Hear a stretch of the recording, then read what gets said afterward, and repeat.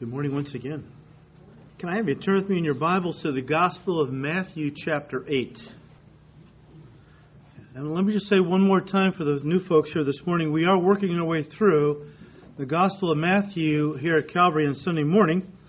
And we just recently started chapter 8, which does begin a new section in Matthew's Gospel. The theme of Matthew's Gospel is to present Jesus as the Messiah and King of Israel.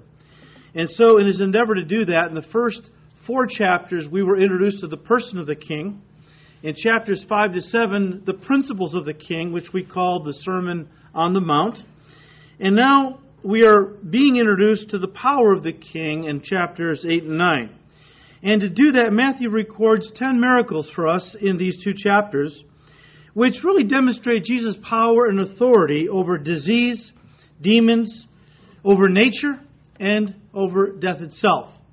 Now, so far we have looked at Jesus cleansing a leper in verses 1 through 4. We have also seen last week how he healed a centurion servant in verses 5 through 13. And now we see Jesus healing Peter's mother-in-law. Interesting. Verses 14 and 15. So we read in verse 14, "Now when Jesus had come into Peter's house, he saw his wife's mother lying sick with a fever. So he touched her hand, and the fever left her, and she arose and served them." And so, after they had been to the synagogue, and you picked it up in Luke's Gospel, they had been to the synagogue. After the synagogue service in Capernaum, they went to Peter's house. And there Jesus saw Simon Peter's mother-in-law lying on a bed sick with a fever. Now, let me just say this is a little side note. I was raised in a Roman Catholic church, and Roman Catholicism teaches that priests are supposed to be celibate and unmarried. But here, the one they claim is the greatest pope and the first pope of all, Peter, he was obviously married, so that presents somewhat of a problem. Can't get around it. Paul the Apostle said, in defending his right to live off the gospel, he says, look, don't Barnabas and I have a right to be supported by the gospel? And don't we have the right to take along a wife like Peter and the other apostles? Okay, so Peter was married, right? But she was sick, his mother-in-law. And so Jesus touched her hand and the fever left her. Now, you read that and go, okay, great, so he healed his mother-in-law of a fever. Wonderful, let's move on. Well, all right, and we eventually will move on. But not so fast, all right? First of all, you have to understand the cultural background a little bit. Women were not really held in high esteem in Israel in those days. In fact, the first thing that many, if you can believe this, the first thing that many Jewish men did every morning was to pray this prayer. Lord, I thank you that I was not born a slave, a Gentile, or a woman. All right? Isn't it interesting, of all the miracles Matthew could have chosen to talk about the power and authority of the King, and he had many he could have chosen, that he didn't just pick, throw this in there and that one. No, he was being led by the Holy Spirit to choose certain miracles to show certain things to us. And interestingly, the first 3 miracles he chose, all right, were miracles that showed how Jesus loved and had compassion for the outcast. I mean, the first miracle was he healed a leper. Lepers were socially ostracized in those days. They couldn't even live in town. They had to live outside the walls of the city by themselves or in colonies. And Jesus not only heals a leper, he touches the guy to show how much God loved him. The next was a centurion slave boy. I mean, this centurion had a slave who was a young guy, probably a boy. And Gentiles were outcasts. Slaves were outcast in Israel. Yet Jesus speaks the word and heals this man's young, insignificant, so to speak, slave in his own house. And now the third miracle that Matthew chooses to showcase Jesus' power. He shows mercy and compassion to a woman. What is Jesus doing? He's breaking all social barriers, isn't he? Don't you love our Lord? He was not politically correct. All right? He broke all social barriers and was sending a very powerful message to the male-dominated Jewish culture of his day. And the message was this: God is no respecter of persons. You know, you Jews, you guys, and especially the upper echelon, and I'm talking not just the political, but the religious leaders like the scribes and Pharisees, they walked around thinking who they were. You know? They walked around thinking they were so above everybody else, you know? They were the guys, the Pharisees, who would walk through town with their robes pulled tight to their bodies, lest the wind should cause their robe to flap up and brush against some sinner, and they'd be defiled. And here's Jesus touching sinners and touching lepers and reaching out to the outcast because He wanted people to know, look, God loves you. You could be the lowliest slave or the highest sovereign, and you know what? God is no respecter of persons. He loves everybody the same, and He is equally concerned about all people. In fact, if you read the Gospels, it seems like Jesus went out of His way purposely to minister to the lowliest in society. Why? Because these were the folks who were, for the most part, the most humble and open to His message. In other words, more open to receiving Him as their Savior and Lord. Look, you have to understand, the folks that were the biggest outcasts, like the prostitutes, tax collectors, and even lepers, they were taught by, if you can believe this, by the Jewish leadership, the rabbis and scribes and Pharisees, you know what? Those folks would never get into heaven. They were so defiled. And so you know what it did to people? People began to pick up on it and go, well, you know what? If God doesn't want anything to do with me, then forget God. I don't want anything to do with Him either. And here comes Jesus, who claimed to be God in human form. And He's saying, no. Don't listen to these men. You have heard it said of old by these men, this and that. I say to you, you come to me. God loves you. That's why I'm here. I haven't come to call the righteous to salvation. I've come to call what? The sinners. And nobody is beyond the touch of God. Nobody is so sinful that God's grace can't forgive them. And so these folks that had been given no hope by their Jewish leaders, religious leaders, now the God of glory was coming to them and reaching out to them, seeking them out and saying, look, I love you guys. God loves you and wants to invite you to be members of His kingdom. And what you need to do is believe in His Son by faith, and He will adopt you into His family. What a message of hope that was. And that's why He drew tax collectors and sinners and all the outcasts of society, because He treated them with love and compassion and gave them hope that God did love them and God wanted to invite them to be His children. And so after Jesus touched Peter's mother-in-law and she was healed, it says here that she arose and what? Served them. You know what?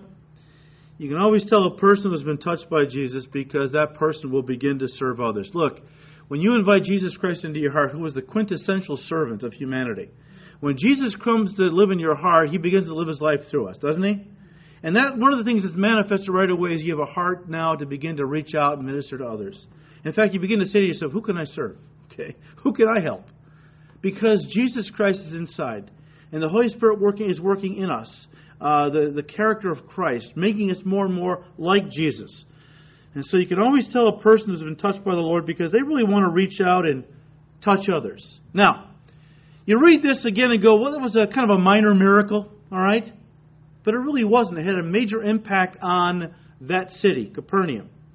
Because it says after the sun went down, in other words, after the Sabbath was over, word had gotten out that Jesus Christ was in town and He had touched Peter's mother-in-law and had healed her of a pretty severe fever. Well, after the sun went down and the Sabbath was over, it says almost the whole city gathered at Peter's door looking for Jesus to touch their lives in some way and either heal them from sicknesses, cast out demons, or in some way just minister to them. And I'll tell you what, guys, blessing in the home, and it's got to start there. If our families are being lived in hypocrisy and we really aren't letting Jesus touch us, and I mean us first and foremost, our hearts, well, we're not letting Him touch us and put His finger on areas that He wants to clean up, that He wants us to deal with. If we're just coming to church and putting on a facade, it's been said the church parking lot has helped more couples in marriage than any counseling program ever has. Because couples could be fighting all the way to church, they hit the church parking lot, and suddenly their marriages are transformed. They get out of that car looking like the best Christian family on the face of the earth. But you know what? God knows the heart. God knows what's going on. It's a show. And the Lord looks past the outward. He sees the heart. But if our hearts and our families and all are really transformed, it can't help but spill over into the community around us. And it did here. I mean, the touch of Jesus in one woman's life led to miracles in the lives of so many. And that's how the Lord always works. The Lord always touches lives one at a time. And after He's touched the life, He then uses that life to touch others. And it's a beautiful thing, isn't it? As I've said before, let me say it again. Some people think that evangelism is all about arguing doctrine with people. That's not evangelism. That's pride. Let me show you how much I know. That's pride. True evangelism is really just letting the Lord touch others through you the way He has touched you. Look, people can argue with our doctrine, but they can't argue with a changed life. And that's why Jesus said, go out there and let your light shine. Show people what God has done for you. Okay? Remember what happened? A man was one of the guys that was all filled with demons. We'll read about him next time. And Jesus cast out the demons. And the guy wanted to follow Him. And what did Jesus say? You go back to your family. You go back to your town. And show them what great things God has done for you. That's the best evangelism tool I know. A changed life. Well, as I said, this created quite a stir in town and generated a pretty good crowd. And so in verse 16 we read, when evening had come, they brought to Him many who were demon-possessed, and He cast out the spirits with a word and healed all who were sick, that it might be fulfilled which was spoken by Isaiah the prophet, saying, He Himself took our infirmities and bore our sicknesses. Now once again, Matthew's book has been called by some the Gospel of the King because Matthew wrote it primarily to a Jewish audience because he wanted to present to Israel her long-awaited Messiah and King. But here's what Matthew knew. Matthew was a Levite.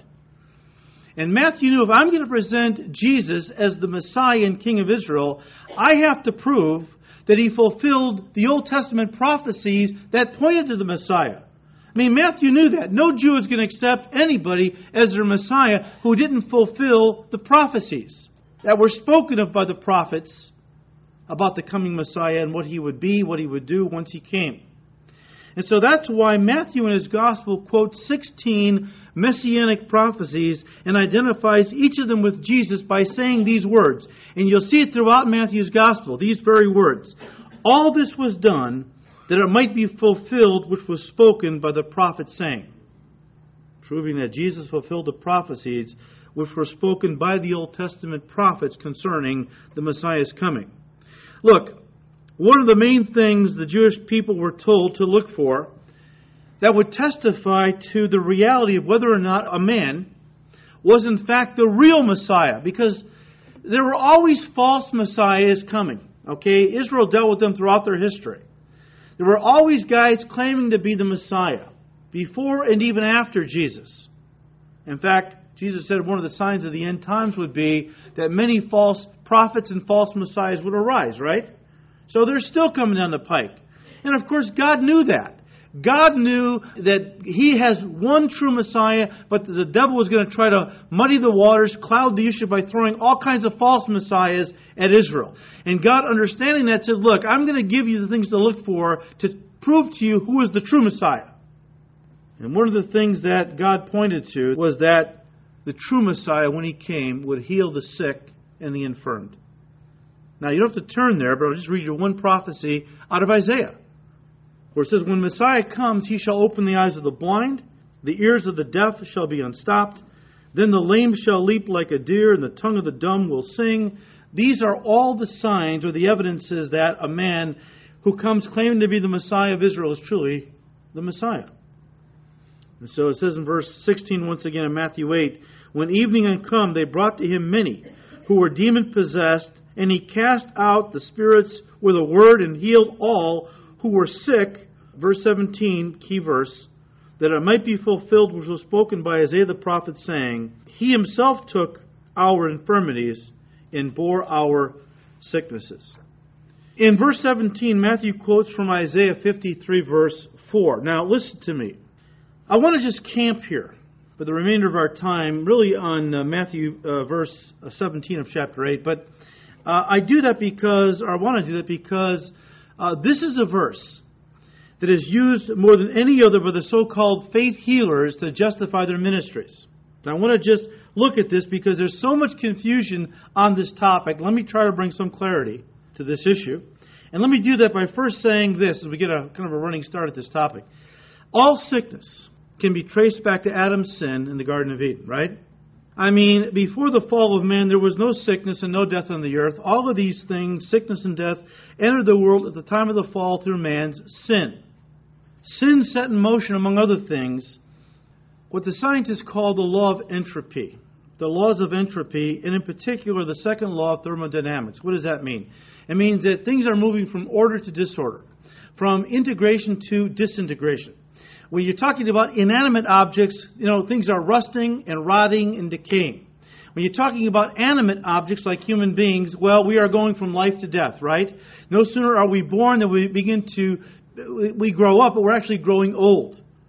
And eventually that growing old becomes so pronounced it eventually kills us, as the body can no longer heal itself. God alluded to this law in Genesis chapter 2, when he said to Adam and Eve, look, there's one tree in the midst of the garden that you cannot eat. It's the tree of the knowledge of good and evil. He said, you shall not eat from it, for in the day that you eat of that tree, you shall surely die, right?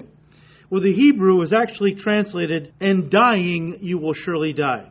In other words, in the day that you eat from the fruit of that tree, you will set in motion the process of death. Scientifically, the scientists would say that's where they're Christian. Scientists who are Christians, they will say that's where the entropy laws got their start. That's where the second law of thermodynamics kicked in, where things began to move from order to disorder, from life to death, and so on. But let me just say this to you. It is wrong to look at this world and blame God for all the horrible diseases that we see. All of these are the consequences of man's sin, either directly, a lot of things we do, we bring the consequence of sin upon our lives by directly sinning. I mean, AIDS today is a horrible disease that has affected many people because they have directly involved themselves in all kinds of immoral activities. But what about people who were given transfusions, then caught HIV, and then finally AIDS because of the tainted blood of somebody else? They're suffering the indirect consequences of somebody's sin. Children that are born with birth defects or genetic defects, they were not inflicted with those things because of anything they had done wrong. They're just born into a world tainted by sin, corrupted by sin. Things we're all dealing with in some level. Now, someday God has promised to give us new bodies and a new world to live in. And at that time, we will no longer know sickness, pain, or death. But until that time, we have to live with the consequences of sin. And a big part of that is sickness. Now, listen. God in His mercy will often give a person a healing from their physical sickness or infirmities. That's true.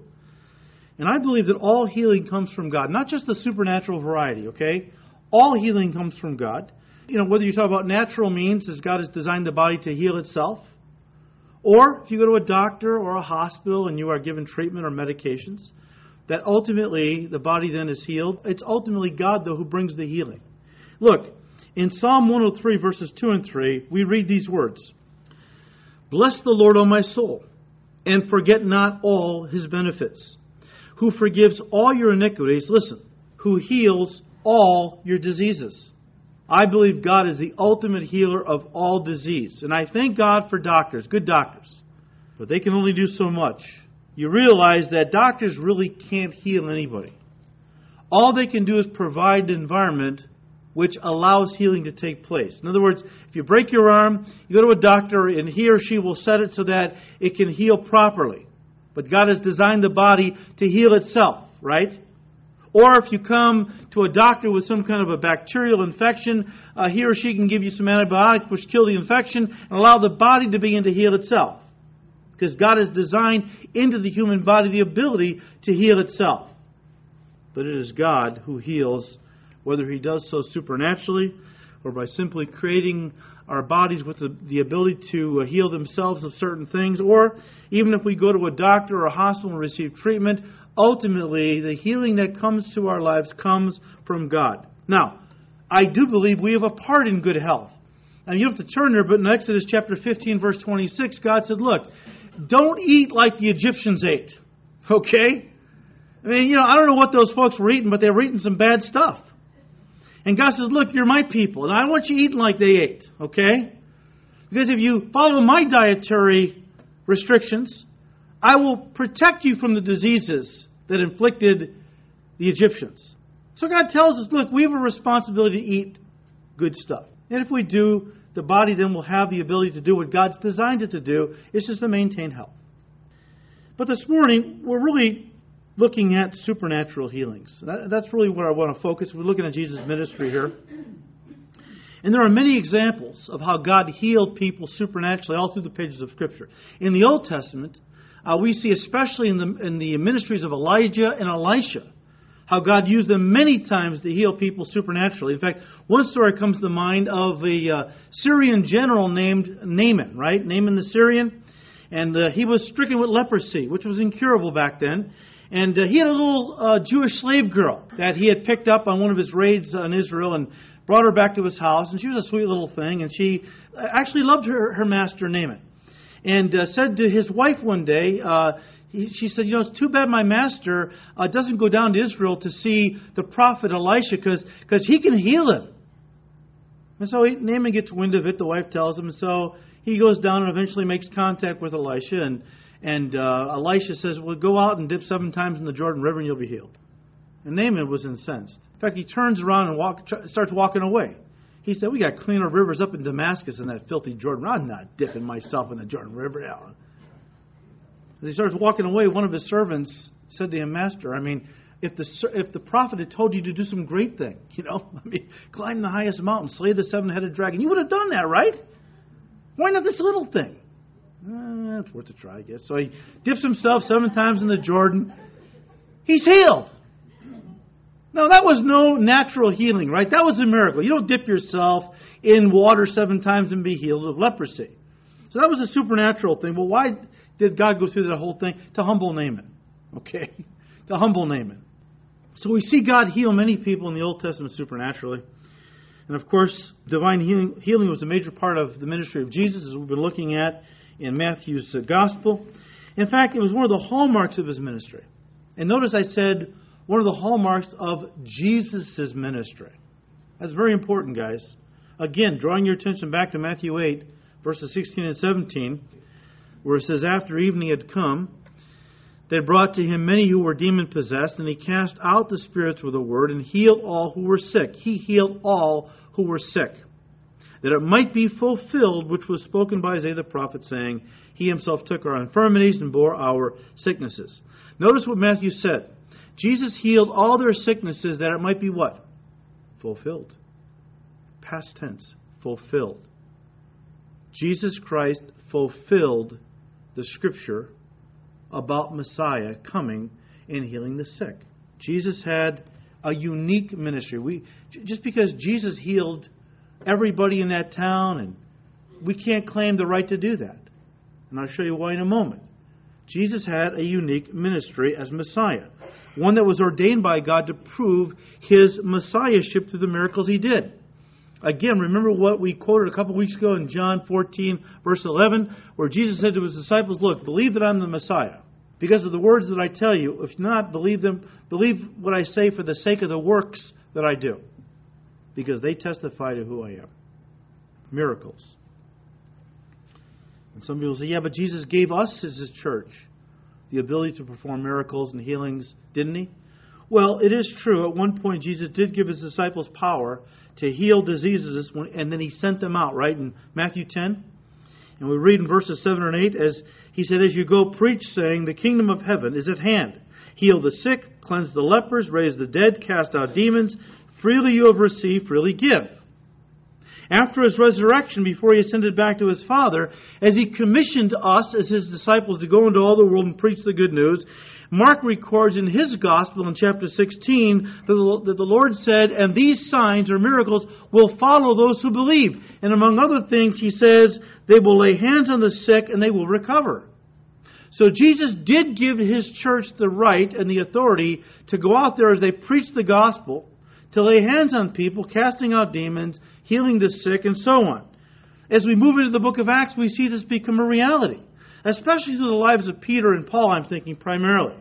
And I'm sure the other apostles worked miracles as well, but the record in Acts focuses in primarily on first Peter's ministry, then Paul. We know that Peter was used by God to heal a guy in Acts chapter 3 who had been lame from his mother's womb, right? It's Pretty spectacular miracle. Generated quite a crowd, and Peter was able to preach the first Spirit-filled message, and a lot of folks got saved on that day. And then later on, when Paul got saved and God empowered Paul as an apostle to go out, it said that Paul did many miracles. In fact, in Acts 19 we read how that God worked many unusual miracles by the hands of Paul. So even his sweatbands or his aprons would be put on the body of the sick and they would recover. I mean, Paul would work all day as a tent maker, have a sweatband down, he'd take it off at the end of the day, throw it in the ground, pull his apron off, throw it in the ground, people would grab it, run and find a sick person, throw it on them, and they get healed. Okay? Pretty amazing stuff. I believe God still heals today. I believe He's the same yesterday, today, and forever, right? And if God worked miracles in the first century of healing and so on, why would He not want to do those things today? And in fact, we see that in many third world countries, He is really working in a very dramatic and powerful way as He is healing the sick, raising the dead. You get missionary reports from all over the world in these third world countries of God doing the miraculous and working healings. Now, let me just say this. There are many Christians who believe that divine healing is a promise God has given to, listen, all of His people. In fact, these folks believe it's the birthright of every child of God to be healed from all sicknesses. And here's why they think that. They claim that since sickness was a result of sin, which is true, we just talked about that. And since Jesus atoned for sin on the cross, therefore, when we apply His blood to our lives by faith, not only is the sin washed away, but along with it, the consequence of sin, which is sickness. It should be all washed away. Sin, sickness, all by the atoning work of Jesus Christ on the cross. So much so that if any Christian does get sick today and does not get healed, they claim that it is a lack of faith on their part. Now, I have pointed out to these folks that death was also the result of sin. And if through the atonement Jesus took our sins away, which He did, but you're saying He also took all sicknesses away because they were the result of sin, well then shouldn't He have taken death away? Because that was also a consequence of sin? So much so that as Christians now, we should never really die. We should all remain alive until the rapture. Because let's face it, every time my body gets sick, I claim my birthright. As a child of God and God heals me, then my body will never wear out and die, so I should be alive. Christians should be alive to the time of the rapture. Now, they don't like that logic, okay, because I've talked to them about this. And they want to make the healing a physical thing, but they want to spiritualize the death part. You can't do that.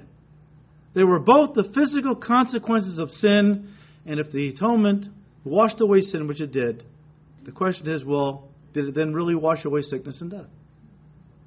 I'm going to show you in a minute, it didn't wash away all sickness. And death, we know, is a reality for all of us who are children of God. Listen, just because God said that He would use Christians as instruments on earth to continue the ministry of Jesus, which did include healing the sick, that doesn't mean that God has promised that all Christians would be healed of all their diseases, or that His disciples could heal at will. And that really is the issue here. Do we have the sovereign right to heal anybody we want at will? Has God really given us that authority? No, I don't see that.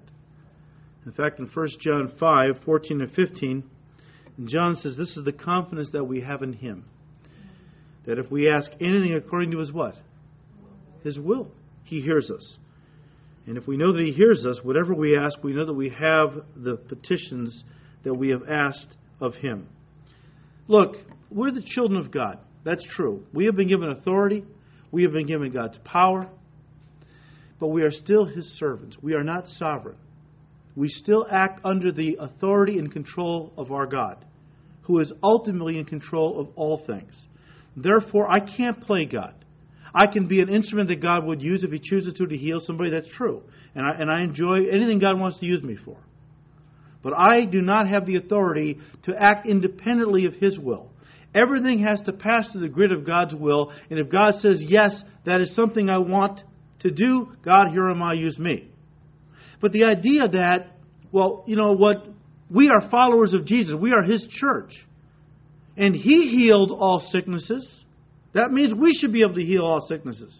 Well, first of all, it says in Matthew 8, He did heal all sicknesses in Capernaum at that time, didn't He? But He did not heal all sicknesses everywhere that He went when He was still on the earth. He healed, listen, everybody His Father wanted Him to heal. That's true. He did not heal everybody, period. Well, what are you talking about? John 5. Jesus went into the area of the pool of Bethesda, right? And if you read John 5, you will see it says there were sick people everywhere. What did He do? Heal everybody? No, He walked up to one guy who was lame, healed him, and left. Why did He do that? Why didn't He empty the place out? Obviously, His Father had not told Him to heal everybody. It says to us that, you know what? Not even the Lord Jesus Christ acted in His own authority or according to His own will. He Himself got His marching orders from the Father, even as we must do.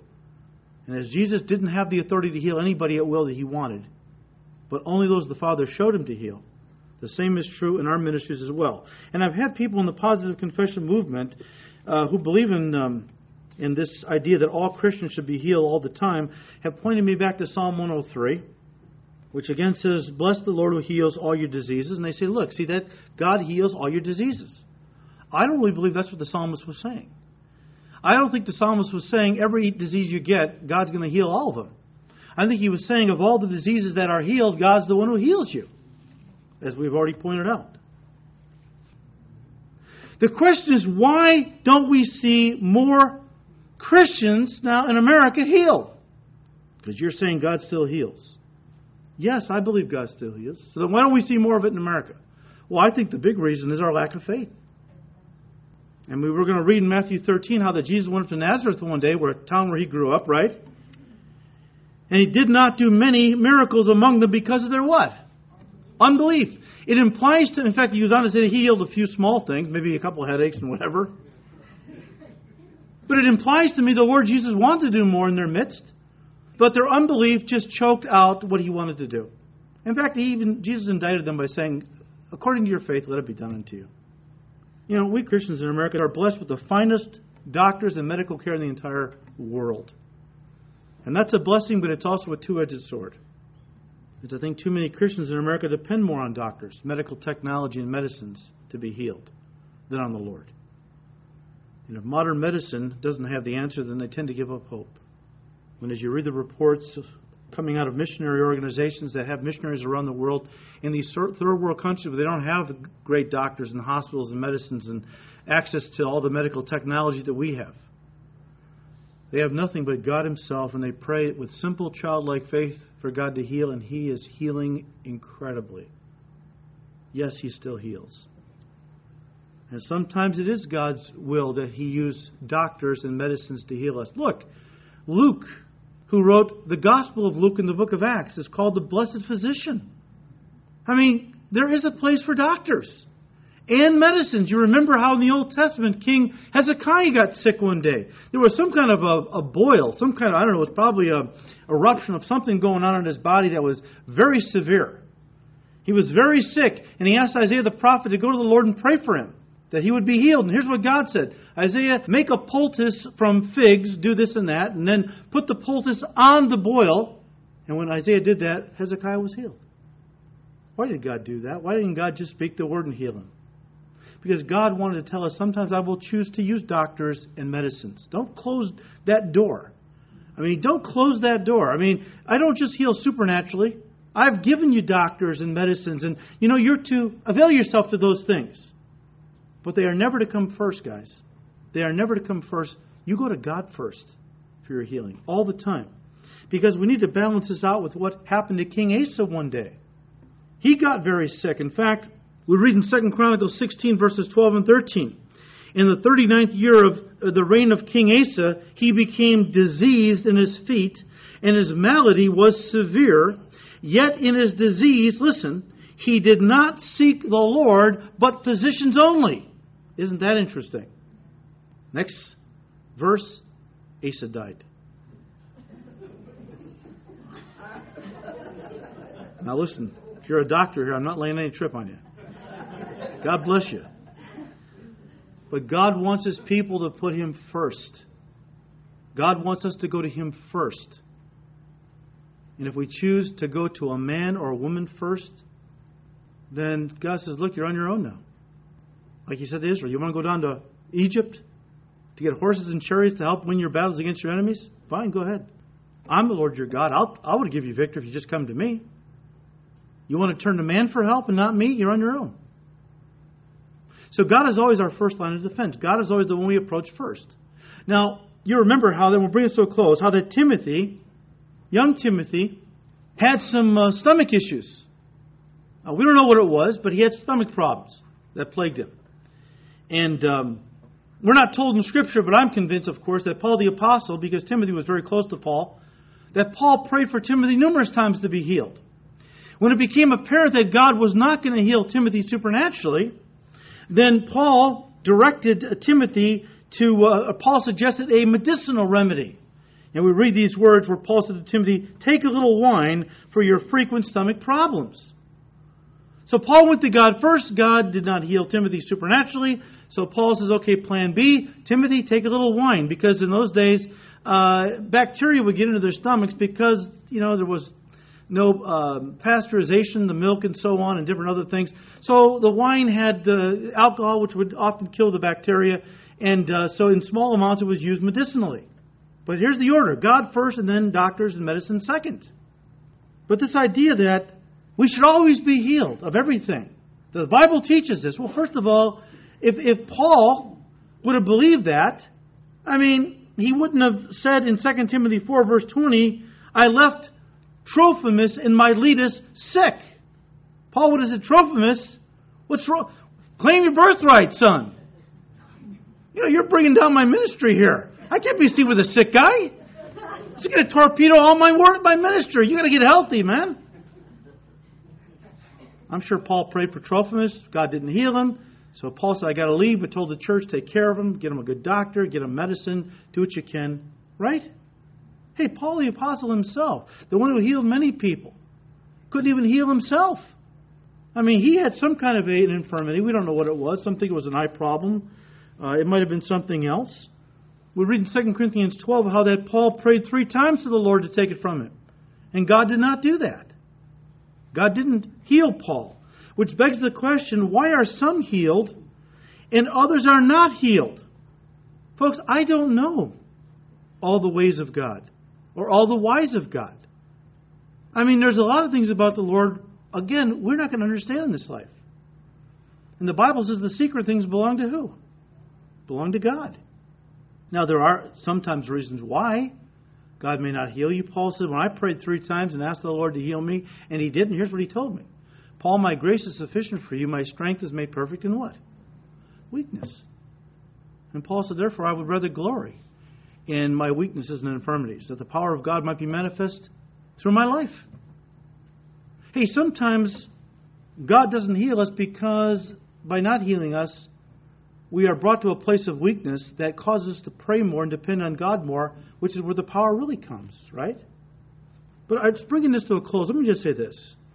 This is a tremendous area of condemnation the devil uses against people. And I want you to understand that a person's lack of being healed by God often has nothing to do with a lack of spirituality or godliness on their part. I have seen some of the most godly people die of cancer young, and some of the most wicked people live long lives and die of natural causes. Why is that? I don't know. I'm not God. God is sovereign. But just know this, don't let the devil condemn you because you're not being healed, because the devil is the master of condemnation. And here you are trying to live for the Lord, and you get sick, and you're praying, and God is not healing you. What's the devil telling you? Your life is not right with God in some way. You've got sin somewhere. Didn't Job's friends say that to him? When he maintained his innocence, righteousness, and his friends said, Job, don't tell us you're a righteous man. If you are righteous, if you're right with God, you wouldn't be sick. If you're right with God, you wouldn't be poor. Oh, wow. Do we hear that today anywhere? Yeah.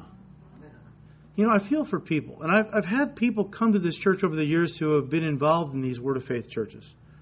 And they have confirmed to me the very thing I was fearing. And it's this. They have told me that, look, when a person in one of those churches gets sick initially, the whole church rallies around them, casting out the demon of sickness and just claiming their healing because it's their birthright and so on. But when they don't get healed, then the whole church begins to pull away. Man, there must be sin in your life, brother. I can't be seen with a sinner. If you're not going to, get your life right with God, man, I can't be seen with you anymore. And when a person needs the body of Christ the most, now they begin to pull away. And how sad is that, right? You talk about condemnation and feelings of being alone. I know these folks would say, yeah, but if they had enough faith, they would be healed. Well, as I turn to Hebrews 11, which is called the Great Hall of Faith chapter, which chronicles some of the greatest examples of faith throughout the history of God's people, read that chapter again. See how many of God's people, these are great men and women of faith, were sick, infirmed, and were poor. And besides that faith healer, let me ask you, if that person doesn't have the faith to be healed, why don't you provide your faith? You're such a man of faith. Because there's several examples in the New Testament where somebody didn't even know who Jesus was. And yet, God used an apostle or somebody else to have the faith for them to be healed. See, they don't like that because then their theology's in the line. They're forced to live out the implications of what they go around teaching everybody else. Look, I have seen people with great faith not be healed. And some people with no faith, God has healed. So what do? If we get sick? Well, we pray. And we pray in faith that God would heal us. We get other Christians to pray for us, that God would heal us. We even come to the elders of the church. And I ask you guys after service today, if you have a sickness or any infirmity, come up here as I did after first service, and we'll anoint you with oil and pray over you. Because the Bible says, if you're sick, call for the elders of the church, and they'll anoint you with oil and pray over you, and the prayer of faith will save the sick. And they'll be raised up. So we call for the elders of the church. They anoint us with oil. But look, what if God in His sovereignty chooses not to heal us, or at least not right now? What do? We still trust that He's a good God. We still trust that He loves us. We still trust that He has a plan for our lives, and He knows the thoughts that He is thinking toward us. And they're not thoughts of evil. They're thoughts of peace to give us a future and a hope. And Job took this one step farther and said, you know what, even if God allows me to die, I'm going to still trust Him.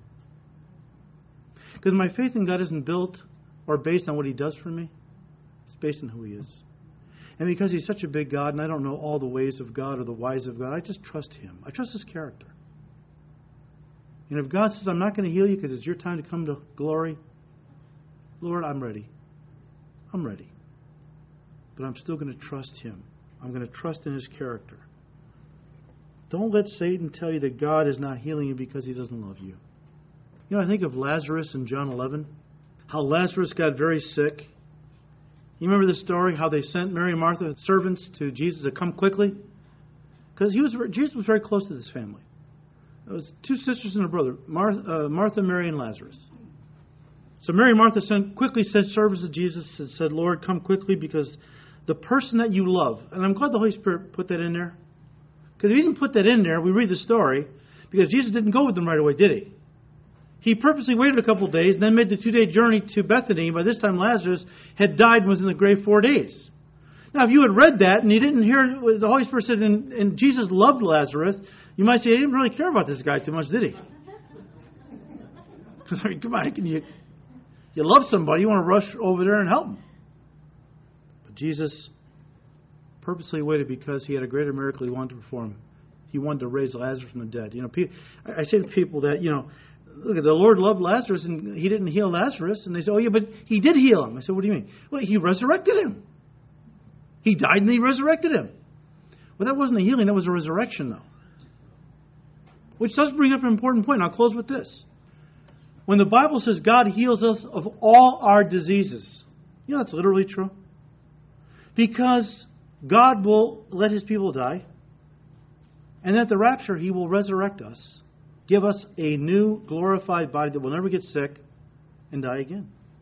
So ultimately, we are all healed, aren't we? Psalm 103, God does heal us of all our diseases. Ultimately, doesn't He? But there's a lot of people that don't want to hear that, okay?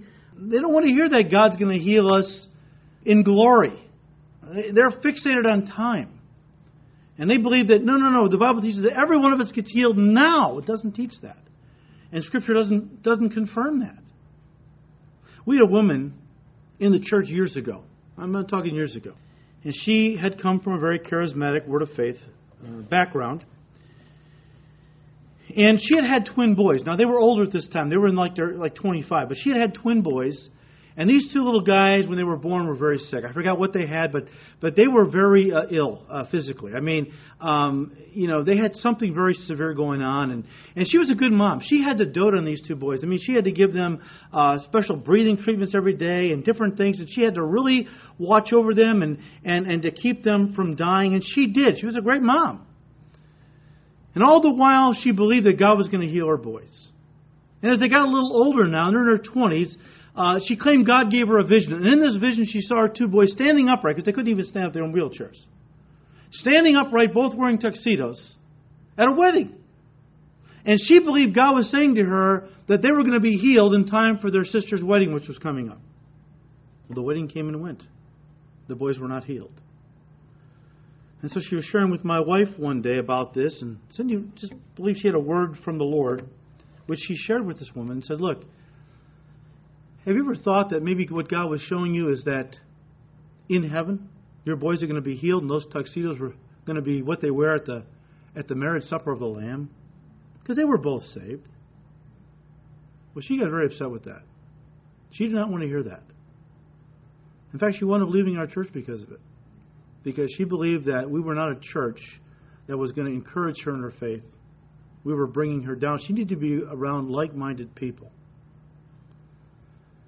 Well, she went home to be with the Lord about 10 or 12 years ago, and her boys, from what I understand, have not been healed since. And look, folks, we're not trying to bring anyone down. We're not trying to step on your faith. I believe if you're sick or somebody you love is sick, you pray with all your heart. You trust God for a healing. God does heal.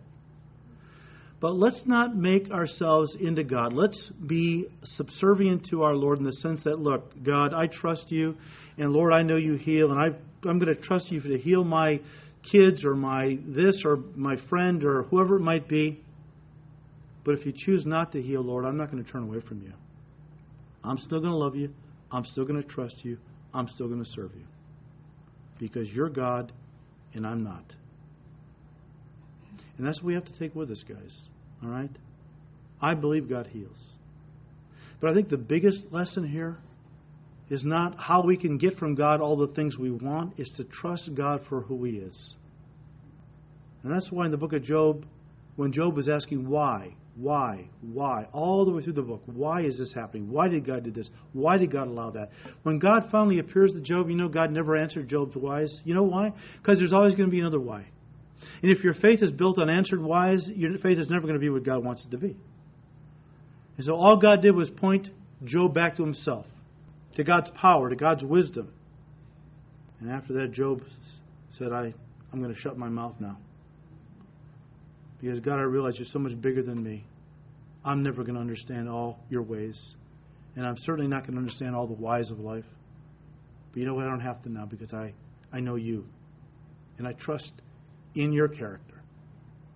And if you take that lesson with you from this story, your Christian faith and walk is going to be multiplied many times over. Because now it's not built on circumstances, it's built on the person of God. Father, we thank you for your word. We thank you, Lord, for teaching us things that we need to know desperately. And now we ask for grace to walk in them implicitly, Lord. We pray, Lord, that you would give us grace to not always try to figure out all the whys and ways of God, but to simply focus on the character of our God. That you are a good, loving, kind God. And although we don't always know why you allow certain things, we know it's not to purposely hurt us for the sake of hurting us. You have a plan. And we're going to trust you to guide our lives in the right paths, or we're going to turn against you because you didn't do what we wanted and rail against you, toss our faith out the window. God, give us grace not to do that. Give us grace to trust you no matter what. That we might say like Job, even though you don't heal me and you allow me to die, I'm going to still trust you, Lord. Because I know you. I know who you are. You're good. Father, give us grace to walk in that total faith in your character. We ask all this now in Jesus' name. Amen.